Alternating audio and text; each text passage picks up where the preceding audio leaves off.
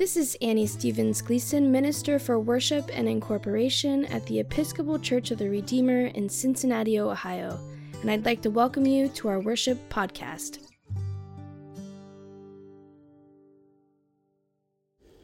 Good evening.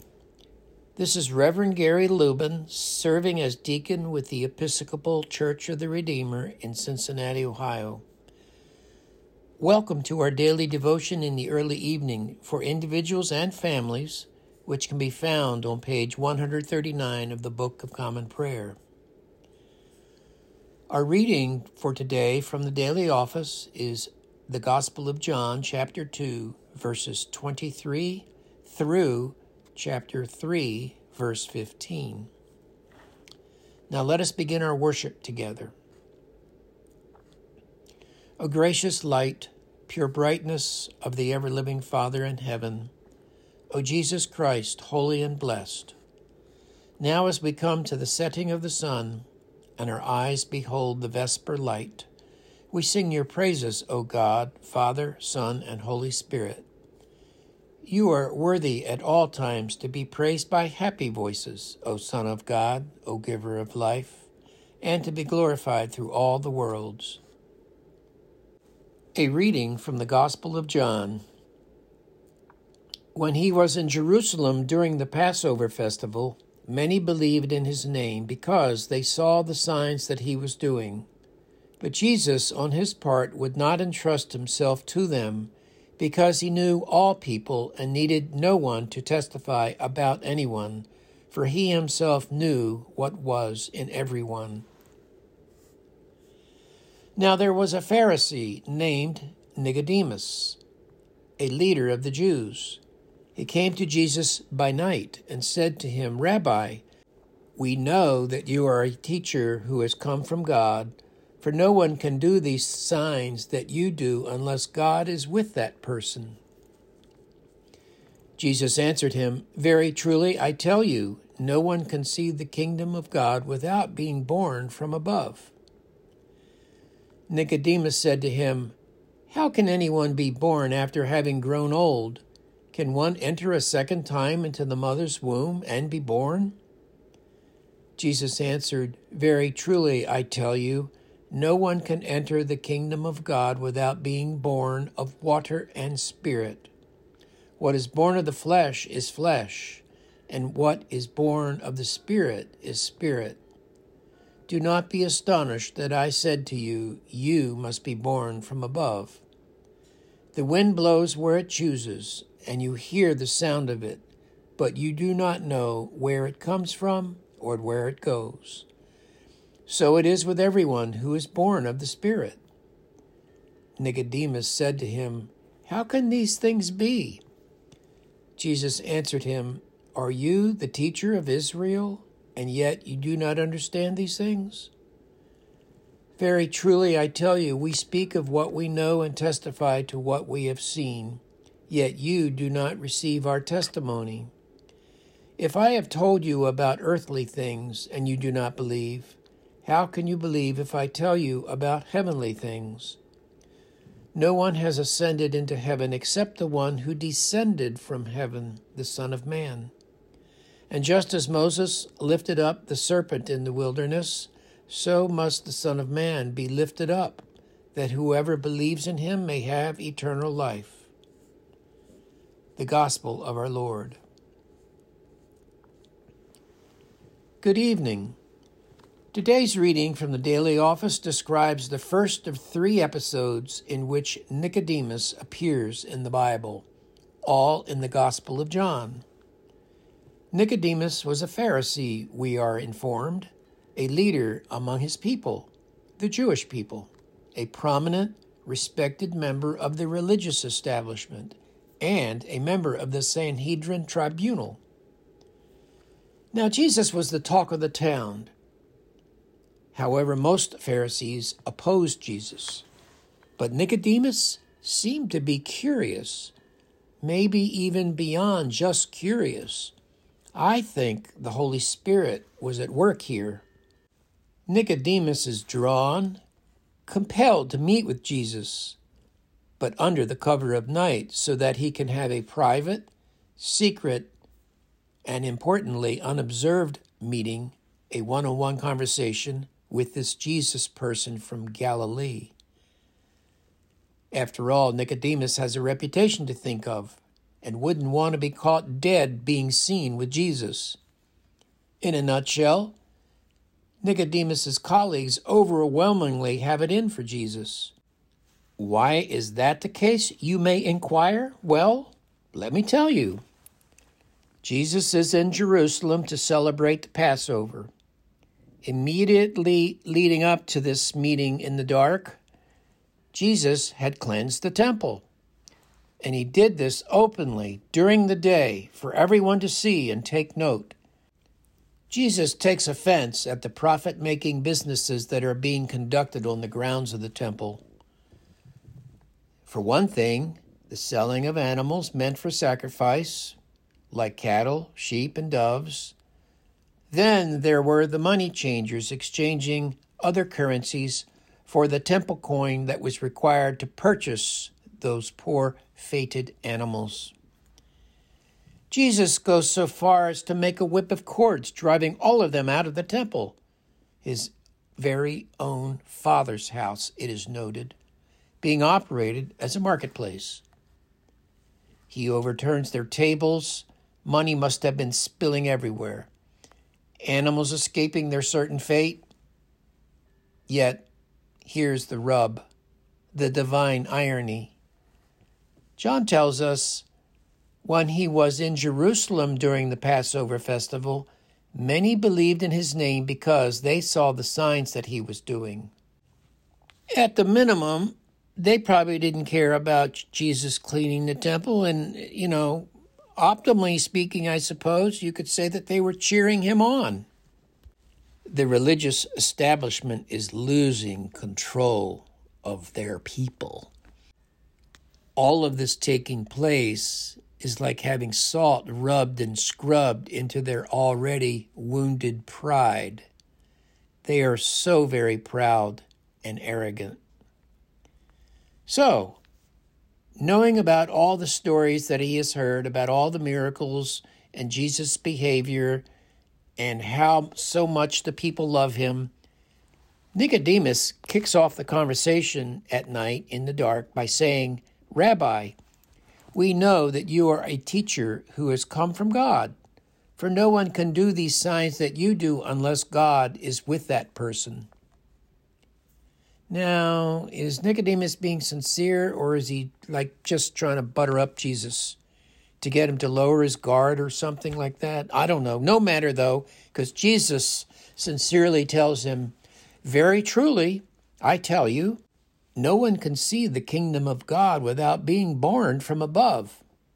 Without being born from above, or born anew, as it were, or to be authentically changed. Another way of saying it or putting it is, unless one is born again, one cannot see the kingdom of God, cannot see, hear, feel, experience the love of God. The ensuing discussion centers on exactly what is meant by being born again. Do we not all wonder the same thing? And also, do we not all have healthy debates about the subject? So then Nicodemus, one rabbi to another, makes a bit of a midrash move to logically eliminate one of the glaring alternatives, just to make sure, you understand that Jesus is not talking about literal rebirth. And I'm glad he had the fortitude to ask rather than I having to do it. So anyway, Jesus sincerely elaborates, explaining, no one can enter the kingdom of God without being born of water and spirit. What is born of the flesh is flesh, and what is born of the Spirit is spirit. Do not be astonished that I said to you, you must be born from above. The wind blows where it chooses, and if you hear the sound of it, but you do not know where it comes from or where it goes, so it is with everyone who is born of the Spirit. Nicodemus said to him, how can these things be? How can these things be? Well, you know who also asked that question? Mother Mary did so when Gabriel showed up to let her know that she would bear a son named Jesus. The angel said to her, "The Holy Spirit will come upon you, and the power of the Most High will overshadow you. Therefore, the child to be born will be holy. He will be called the Son of God." Well, I think that same Holy Spirit came upon Nicodemus too. I'm sure of it. There are also some important things Jesus says that immediately follow today's reading. Jesus affirms that God sent his Son into the world to bring light and salvation and to save the world, not to condemn it. One of those lines is the much quoted, "For God so loved the world that he gave his only Son, so that everyone who believes in him may not perish, but may have eternal life." Or, for short, just John 3:16. The second episode involving Nicodemus is when he speaks up for Jesus in his defense. In chapter 7, while present at a meeting of the Jewish leaders who are considering how to silence Jesus, to arrest him, to have him done away with, Nicodemus says, "Does our law judge a man without first giving him a hearing and learning of what he does?" His colleagues turn on him saying, "Are you from Galilee too?" Their derogatory reply implies that nothing good can come from the other side of the tracks. Certainly no prophet of all things can possibly come from Galilee. The third event involving Nicodemus happened after Jesus was crucified. The curiouser and curiouser Nicodemus, along with Joseph of Arimathea, also a renegade seeker and a member of the Sanhedrin, well, they retrieved Jesus' body from the cross. You might say that Nicodemus has finally been caught with, even catching Jesus, albeit his dead body, from the cross. But now in public and in the light of day, in front of and even with the approval of the Romans, and in front of the Jewish people who had yelled out, "Crucify him." Perhaps to make amends, or because he is a convert now, a believer and born again, born of the Spirit, as Jesus alluded to. Well, Nicodemus provides about 100 pounds of exorbitantly expensive perfume consisting of myrrh and aloes with which to anoint the body.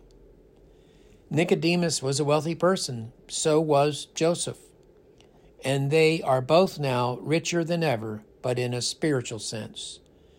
This wild extravagance they provide is the royal treatment, and Jesus is indeed a royal sovereign in their eyes. Nicodemus first met Jesus in the dark. It can be said Nicodemus was in the dark. But darkness, isn't all that bad. After all, remember, Genesis teaches us that in the beginning darkness covered the face of the deep, and everything started from there. And you've heard of the dark night of the soul. I think that, as Simon and Garfunkel sang in Sounds of Silence, darkness was his old friend and left its seeds while he was sleeping, and the vision that was planted in his brain still remained. It was a holy darkness. It was transformative. First of all, without Jesus even being there, he defended Jesus in front of the Sanhedrin, albeit unsuccessfully. And then, in the very end, Nicodemus provides Jesus an honorable, classy ending, a really royal send-off. I offer that for Nicodemus, the darkness was a womb-like, temporary, transitory beginning of something new. In the end, Nicodemus came to the light. He was born, reborn, born again in water and the Spirit. So how does this story about Nicodemus make sense to us in this day and age? How does the current polarization of our country compare and contrast with those events of first century Palestine? Well, on August 16th, 1967, in my lifetime, the year I graduated from high school, less than 8 months from when he was murdered, in his speech titled, "Where Do We Go From Here?" given to the 11th Annual Convention of the Southern Christian Leadership Conference held in Atlanta, Georgia, the Reverend Dr. Martin Luther King Jr. invoked Nicodemus as a metaphor concerning the need for the United States of America as a country, mind you, to be born again, to effectively address gross social and economic inequality that existed then and still exists now. The speech could be likened to Jesus cleansing the temple. Our house still needs cleansing in order to become a beloved community like we have said we want to become. King reviewed a lot of stuff in that speech of his, including reviewing the many and varied injustices of the time, but kind of summed up the whole thrust and theme of his speech by comparing and contrasting power and love, saying the following, and I quote, "Now we got to get this thing right. What is needed is a realization that power without love is reckless and abusive, and that love without power is sentimental and anemic. Power at its best is love implementing the demands of justice, and justice at its best is love correcting everything that stands against love. And this is what we must see as we move on." End quote. Now, if you need a copy of King's Cleanse the Temple Born Again speech, "Where Do We Go From Here?" let me know and I'll send it to you. Or you can actually get it off the web like I did. And it's also on YouTube so that you can hear it in King's very own resonant voice.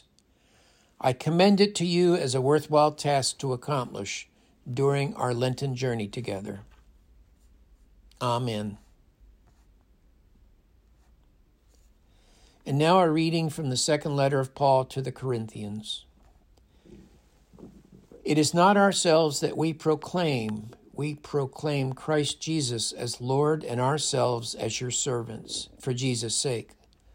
For the same God who said, 'Out of darkness let light shine,' has caused his light to shine within us, to give the light revelation, the revelation of the glory of God in the face of Jesus Christ." Let us now say together the Lord's Prayer. Our Father, who art in heaven, hallowed be thy name. Thy kingdom come, thy will be done on earth as it is in heaven. Give us this day our daily bread, and forgive us our trespasses as we forgive those who trespass against us. And lead us not into temptation, but deliver us from evil. For thine is the kingdom, and the power, and the glory, forever and ever. Amen. Now let us pray together today's collect, which is from Sunday, the first Sunday in Lent. Almighty God, whose blessed Son was led by the Spirit to be tempted by Satan, come quickly to help us who are assaulted by many temptations. And as you know the weaknesses of each of us, let each one find you mighty to save. Through Jesus Christ, your Son, our Lord, who lives and reigns with you in the Holy Spirit, one God, now and forever. Amen. So let us now take some time, pausing our worship together if you need to do that, to offer up our prayers of intercession, thanksgiving and praise for the world, for the church, for our national life, for the social and natural orders, for family and personal life, in particular for those who are suffering and those who have died.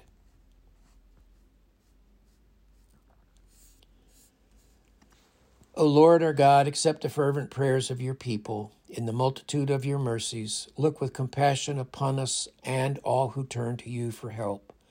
For you are gracious, O lover of souls, and to you we give glory, Father, Son, and Holy Spirit, now and forever. Amen. Let us pray the Collect for the Human Family from page 815 of the Prayer Book. O God, you made us in your own image and redeemed us through Jesus, your Son.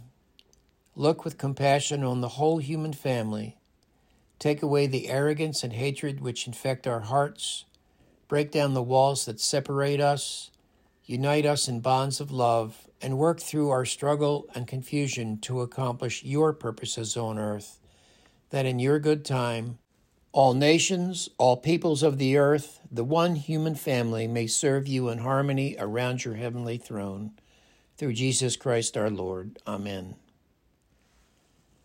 Let us pray the Collect for social order and social justice, found on page 823 of the Prayer Book. Grant, O God, that your holy and life-giving Spirit may so move every human heart, and especially the hearts of the people of this land, the barriers which divide us may crumble, suspicions disappear, and hatred cease, that our divisions being healed, we may live in justice and peace. Through Jesus Christ our Lord. Amen. And now let us pray the concluding Collect from page 139. Lord Jesus, stay with us, for evening is at hand and the day is past. Be our companion in the way. Kindle our hearts and awaken hope, that we may know you as you are revealed in Scripture and the breaking of bread. Grant this for the sake of your love. Amen. Now go in peace, hope, and joy to love and serve our God, in the name of our teacher and Savior, Jesus.